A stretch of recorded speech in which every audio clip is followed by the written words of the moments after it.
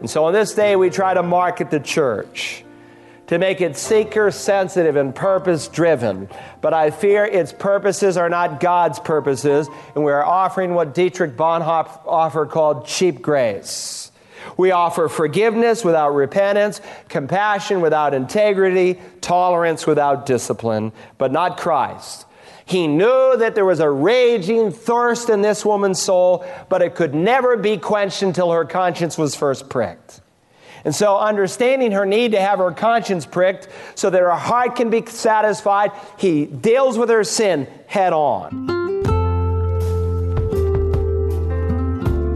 Welcome to Search the Scriptures, the Bible teaching ministry of Dr. Carl Broggi, Senior Pastor of Community Bible Church in Beaufort, South Carolina.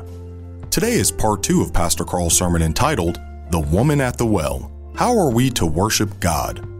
The Bible says in spirit and in truth, but without salvation, neither of these are possible. As we continue our study of Jesus' encounter with the woman at the well in John chapter 4, Jesus told the woman that he possesses water for which she shall never thirst again. He is of course speaking of salvation. Let's join Pastor Carl now as he continues. And this woman said to him, "Sir, give me this water, so I will not be thirsty, nor come all the way here to draw." She still doesn't get it. Kind of like Nicodemus, she's thinking purely on a natural plane. She is like him, is spiritually blind, so Jesus is going to perform some spiritual surgery. He said to her, "Go call your husband and come here." Now to the careless reader, it seems like rather an abrupt change of subject for Jesus to immediately say, "Go call your husband."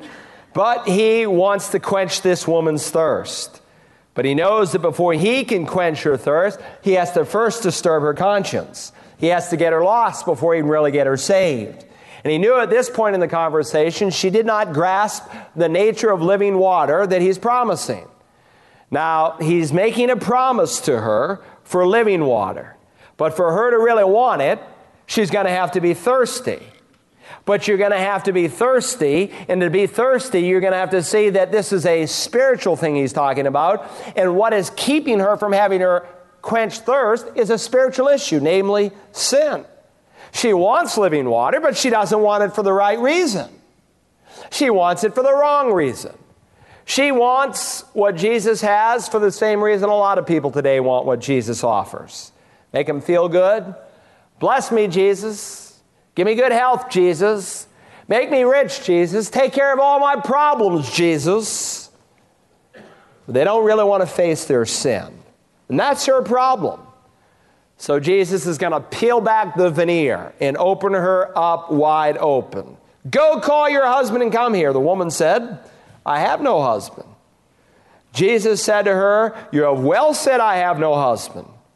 For you have had 5 husbands." This woman had been in tandem adultery, married 5 times. "And the one whom you now have is not your husband. This you have said truly." You didn't even bother to get married this time. You're just living with the man. Oh, that dirty, diabolical devil. How he will tempt you and try to offer you things that this world will say will satisfy you, but he will only deceive you. Jesus said he is a liar and the father of lies, and every time he speaks a lie. It's the message of this culture, friend. You don't meet as many non-Christians who are moral as you did 25 years ago. Most non-Christians today live immoral lives like this woman. I just spoke to a woman recently. She said, "I had been trying to find meaning to life. I went from bar to bar, finding relationship after relationship, but it's only left me hurt and confused." That's the way the devil works. He is a wicked deceiver. Proverbs says, "Bread gained by deceit is sweet to a man, but afterwards his mouth will be filled with gravel." So the Lord has to show this woman her need. If she is going to come to him for salvation, he has got to deal with her sin. And by the way, you can't hide anything from God. He knows absolutely everything about you and about me. He knows that this woman has lived a lifestyle of adultery. That's why she's here at noontime. That's why she comes all alone. She doesn't want to deal with the wagging tongues of the gossips of the town and their contemptuous stares. She comes at a time when no one would come. The women don't want to speak to her. Why? Because she's too popular with the men. She'd be a candidate today for an Academy Award. But the Lord wants to make her a candidate for salvation. I want to tell you, if there was ever a story in the Bible that God can save anyone, it's this message. This woman who has lived a dirty, immoral life, Christ loves her, and he wants to save her. Now, I doubt the average evangelical would react to this woman in the same way Jesus Christ did. Oh, people today all speak about compassion. And in the name of compassion, though, we overlook sin and we so often condone it. We call it by other terms, something nicer, something politer, something more palatable. And so today, standards are lax in churches. You can join a church, be a member of a church, living with someone who's not your husband. You can live immorally and be in good fellowship in most churches. And in those Bible-believing churches that believe that immorality is wrong, very few will hold their members accountable with church discipline when they fall into sin. And so, if you're so bold to call sin, oh, you're called judgmental, divisive, uncaring, lacking gentleness. And so on this day, we try to market the church to make it seeker-sensitive and purpose-driven. But I fear its purposes are not God's purposes, and we are offering what Dietrich Bonhoeffer called cheap grace. We offer forgiveness without repentance, compassion without integrity, tolerance without discipline, but not Christ. He knew that there was a raging thirst in this woman's soul, but it could never be quenched until her conscience was first pricked. And so, understanding her need to have her conscience pricked so that her heart can be satisfied, he deals with her sin head on. Now look at her reaction here in verse 19. It's rather interesting. The woman said to him, "Sir, I perceive that you're a prophet." He just read her soul. She knows that in some way he must be inspired by God. And so, like most people who are under the conviction of sin, what does she do? She changes the subject. It's rather uncomfortable to have your sin pointed at. So what does she do? Well, she turns it into a religious, theological discussion that takes the focus off of her. She said, "Our fathers worshipped in this mountain," that is here in Mount Gerizim. "And you people, you Jewish people, say that in Jerusalem is the place where men ought to worship." Now, this was a pretty critical theological question and debate of the day between Jews and Samaritans, because all knew in Deuteronomy 12 and verse 5 that God had commanded that the place that they were to worship was the place that he desired his name to dwell. So the question was, where was that place? Well, for a Jew, it was Jerusalem, because God had revealed it very pointedly later on to King David. Jerusalem is the apple of my eye. That's where you'll build the temple. But you see, a Samaritan only believed in the first 5 books of the Bible. And God hadn't revealed specifically at that point. And so when they thought about, well, we're not welcomed in Jerusalem, so where do we worship? Where is the place that God would have his name to dwell? And they chose Mount Gerizim, because that was the place that Abraham first built an altar and worshipped there in Shechem, that place that overlooked Mount Gerizim. And it was on Mount Gerizim that before the people went into the land of promise, they shouted the blessings and the curses of the covenant that God gave in the book of Deuteronomy. So they built their temple there. And after John Hyrcanus destroyed it, they continued to worship there. So to divert the attention off herself, she wants to get into this theological discussion. Should we worship in the place where the Samaritans worship, or should we worship in the place where you Jews worship, there in Mount Moriah? Have you ever had this happen to you when you're witnessing to someone? They change the subject? Sure, it happens all the time. What's she doing? She's taking the focus off of her. Oh, do you really believe in a hell, Pastor? Hey, if God is so good, why is there so much suffering and hurt in the world today? They changed the subject. It's very easy to talk about religion and theology without having to face your own sin. The brother of a very famous preacher once said, "I like a sermon where one man is the preacher and one man is the congregation, so that when the preacher says, 'Thou art the man,' there is no mistaking who he's talking about." Well, there's one preacher here and one congregant, and there's no mistake whom he is speaking about, and she is uncomfortable. She gets into an issue of denominations. Hey, which denomination is right? That ever happened to you? Of course, most of the time, people who raise these questions, hey, where did Cain get his wife? They don't really care where Cain got his wife. They want to know the real problem is not Cain's wife, but where they got their wife from. Often another person's wife. Oh, they'll argue theology with you. They'll offer denominational issues. Who's right?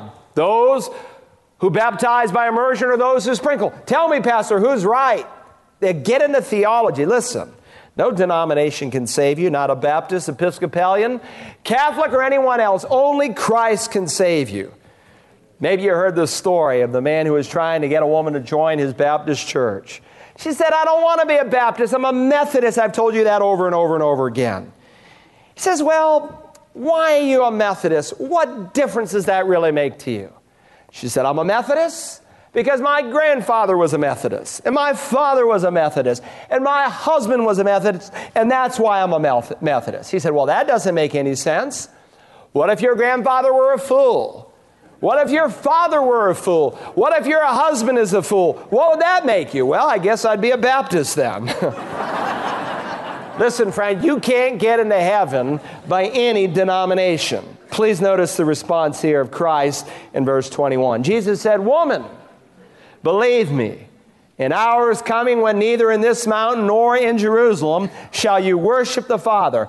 He's telling her that there is little to be gained by this prolonged debate over the place of God to worship. He brings it back to what's really important, something to learn there in evangelism, because he wants her to know that ultimately both places are about to be bypassed. Notice, you worship that which you do not know. We Jews, that is, worship that which we know. For salvation is from the Jews. So he does answer her question. He says, you Samaritans are worshiping in ignorance. We Jews are not. Why? Salvation is from the Jew. And the Samaritan knew that the Jews were the recipients of God's revelation. They had the truth. And really, it's only faith in God that will accept what Christ said, that salvation is through the Jew. Jews were the instruments that God used to bring salvation to the world. Jesus came as a Jew. He is a Jew. Salvation is from the Jew. But lest you get stuck on this place of worship, he says to her, verse 23, an hour is coming, and now is when the true worshipers shall worship the Father in spirit and truth. For such people the Father seeks to be his worshipers. God is spirit, and those who worship him must worship him in spirit and truth. You see what he's doing and saying? He's saying that whether it's this mountain or that mountain is meaningless. You have to worship God in spirit and in truth, because the hour has come, the hour has been inaugurated, and it is coming when there is a new deal. We call it the New Covenant, the New Testament, that was initiated through the blood of Jesus Christ. That's when the New Covenant began, when he laid down his life there on Golgotha, making it possible for something that no Old Testament saint could ever know like we know. That's why, while John the Baptist was the greatest ever born of men, he that is least in the kingdom is greater than John. Why? Because we can have a living, pulsating relationship with God when he takes our heart of stone and he gives us a heart of flesh. It's called being born again. Now, why does God want us to worship him? The Bible says he seeks those who worship him in spirit and in truth. It's not because God is some kind of celestial egotist that he needs for people to tell him how great he is. God doesn't need your worship. You don't add anything to God when you worship God. God is seeking people to worship him in spirit and truth, because God is seeking people to be saved, and you can only worship God properly when you've been born from above, when you've had a spiritual birth. That happens, and when it happens, then, and only then, can you worship him in spirit and truth, and it doesn't matter if it's in Jerusalem or Gerizim or in Beaufort, South Carolina. See, the Lord is telling this woman that the road she wants to go down, and in one sense, is totally irrelevant. What is more important is how you worship God. You need to worship Him in spirit and in truth. You can't worship God this morning in spirit until you've been born from above. Have you been born again? You say, I don't even know what it is. That's okay. I'm glad you're here. Let me tell you. Let me sit down with you and explain to you how to be born again. But until you are born again, you cannot worship God in spirit. But when you are born again, God the Holy Spirit comes to indwell you. And when you are filled with the Spirit, you can worship God in spirit. But you don't worship in a vacuum. You worship in spirit and in truth. And the truth of God is found in the Word of God. So you have people today who only want to worship in spirit. And that's the emphasis. Oh, be filled with the Spirit, worship in spirit, but they don't know the truth of the Bible. And so what do? You have fanaticism. You have emotionalism. On the other end of the spectrum, you have those who just worship in truth, but they are not Spirit-filled Christians. And so what do you have? Dead formalism, legalism.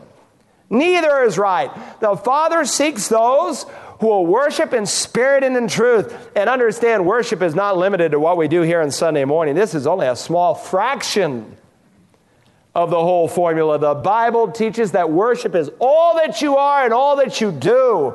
And so Paul will say, present yourself to God as a living and holy sacrifice, which is your reasonable service of worship. Now look at her response. Verse 25, the woman said to him, I know that Messiah is coming. He who is called Christ, that's the Greek word for the Hebrew word Messiah. When that one comes, he will declare all things to us. Even the Samaritans were looking for the Messiah, because even their first 5 books taught that Messiah would indeed come. Right after Adam sinned, God makes a promise of a Savior, and it becomes the theme of the first 5 books. She says, I know Messiah is coming. Jesus said to her, I who speak to you am He. He is telling her, I am the one you've been looking for. This woman is brought face to face with the Savior. And some of you this morning, even as I speak, you're being brought face to face with the Savior. And you must ask yourself, what will I do with Jesus who is called the Christ? God's seeking you. He's been convicting you. But how will you respond? Well, it says at verse 27, and at this point his disciples came, and they marveled that he had been speaking with a woman. Yet no one said, what do you seek? Or why do you speak with her? They don't ask her, what are you seeking? Or why are you, Jesus, speaking with her? They're amazed, though, that the Lord would speak with a woman. Because in that day, a man never spoke with a woman except in private, never in public. And beyond that, the rabbis of the day taught it was an absolute waste of time to teach women the Torah, the law, because they were women. They were prejudiced, deeply prejudiced against. But the Lord breaches all of the social convictions of His day. He is totally free from discrimination, from ethnic prejudice, from moral priggishness of any kind. Here is one who loves people, who takes people for the way He made them. He loved all people, shrank from absolutely no one. And so He was not held hostage to the prejudices of His day. Now, it's rather interesting if you think about it, because the disciples go into town to fetch food. Jesus is at a well waiting for a woman. And on the way, they would have passed this dear woman. And I wonder if they even greeted her, if they looked at her. And you know what it must have been like for these Jewish men to go into this town and buy Samaritan food? Oh, the Lord is dealing with these guys, as we'll see here.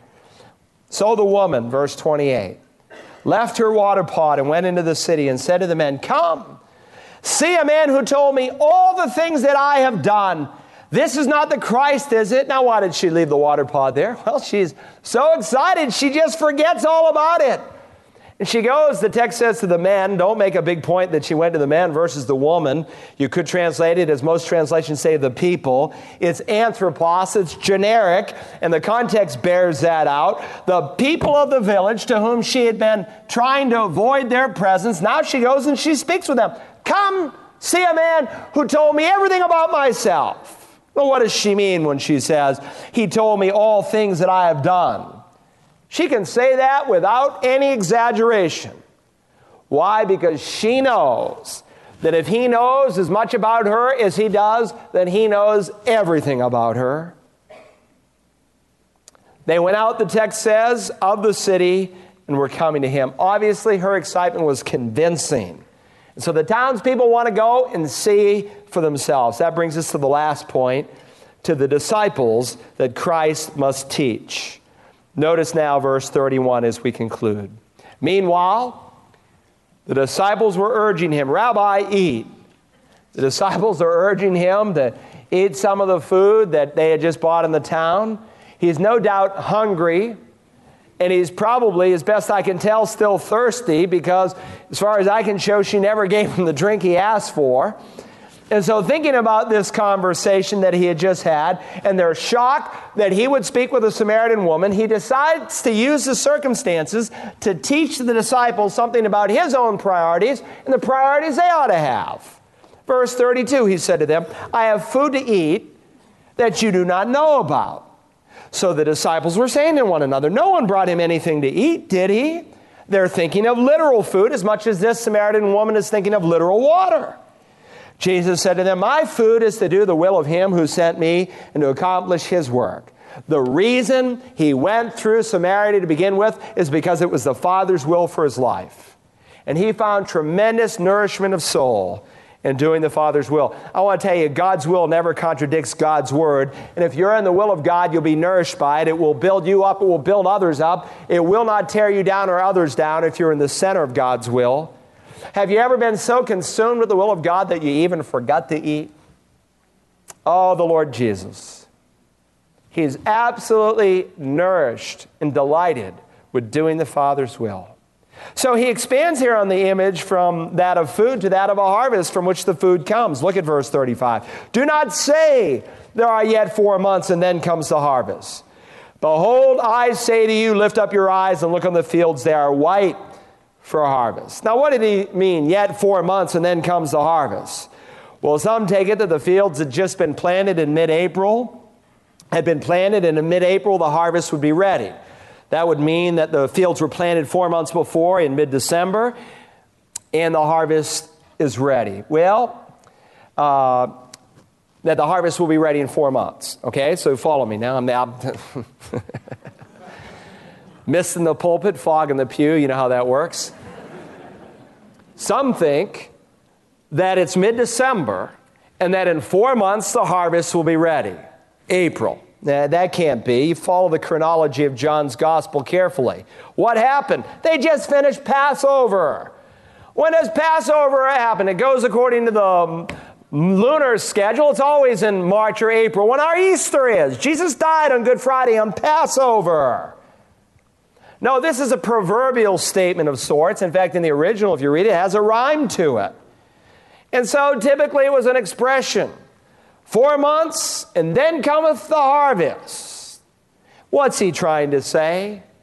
He is trying to teach them a very important truth about the spiritual realm. People would say, the crop's in, relax.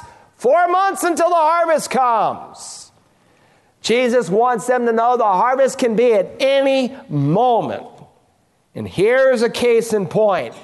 Harvest time in the salvation arena is not restricted to a particular time. It can happen at any time. Now, it would have been easy for these disciples, when they saw the approaching Samaritans, maybe they're dressed in white robes, and so that imagery is used, we don't know. But it would have been easy for them to have had no interest here. But in God's mind, the opposite is true. There's a harvest of souls that is ready, and they need to be ready as Jewish men to claim it no matter who they are. Already, he says, he who reaps is receiving wages and is gathering fruit for life eternal, so that he who sows and he who reaps may rejoice together. For in this case, the saying is true, one sows and another reaps. I sent you to reap that for which you have not labored. Others have labored, and you have entered into their labor. Now, John 4:38 indicates that others labored beforehand, that they had prepared the way for this harvest. And the reaper must never forget that very often he enjoys the fruit of someone else's toil. And in this case, we don't know who these faithful workers are, but God knows, and God will reward them. Very often, the one who, quote-unquote, gets the credit is the pastor, the evangelist, and so forth. They get the credit down here, but not that way at the reward seat of Christ. because God sees those who sow and those who reap. I led someone to Christ this week that one of our members invited to church, invited her a number of times, and I'm sure they prayed for her. And some of you have sown seed and you've watered it with your own tears and prayers, and sometimes I walk into the harvest and I reap it. Sometimes I'll sow and reap on the same day. God knows what He is about. I have sent you, He says, to reap that for which you have not labored. Others have labored, and you've entered into this labor. Now again, we're not told specifically who labored before them. I suspect it was John the Baptist, because we just read last week that he's in the area of Samaria, preaching, baptizing. Remember that? And so I'm sure he is the one who would prepare the way for the Lord who's doing this, and the disciples are going to reap the harvest. But here's the point. It's an invaluable lesson. Since seed has been sown in the past, there's a harvest to be sown, to be reaped each and every day. So don't be discouraged, because one, you may be involved in the sowing process, and God is working, and you are sowing seed that someone else will reap. And God illustrates that through this. And so we read, from that city, many of the Samaritans believed in Him. Because of the word of the woman who testified, He told me all things that I have done. So when the Samaritans came to Jesus, they were asking Him to stay with them. And He stayed there 2 days. He honored their request. He broke all the social taboos. He would have visited in their homes, eaten at their tables. They would have slept in their beds. And a revival breaks out. Many more, verse 41, believed because of His word. And they were saying to the woman, it's no longer because of what you said that we believe, for we have heard for ourselves and know that this one is indeed the Savior of the world. Oh, she had a testimony. Come, hear one who told me everything. She believed. But now they believe because of Christ's own words. And I love this appellation. They conclude, indeed, He is the Savior of the world. Now, a Jew might say, oh, He's the Savior of the Jew. But not these Samaritans. They knew that if God could save a despised, mongrel, half-breed people, hated by the Jews of that day, the religious establishment, if He could save a dirty, immoral woman at a well, He can save anybody. He is the Savior of the world. But is He your Savior? If you enjoyed today's message, you can order a CD or DVD copy by calling Search the Scriptures at 877-787-7478 and requesting program John 010. You can support the ministry of Search the Scriptures by calling, or you can give online at searchthescriptures.org. Your generous donation plays an important role in providing biblical teaching and spreading the gospel. We hope that you will join us tomorrow as we continue to search the Scriptures.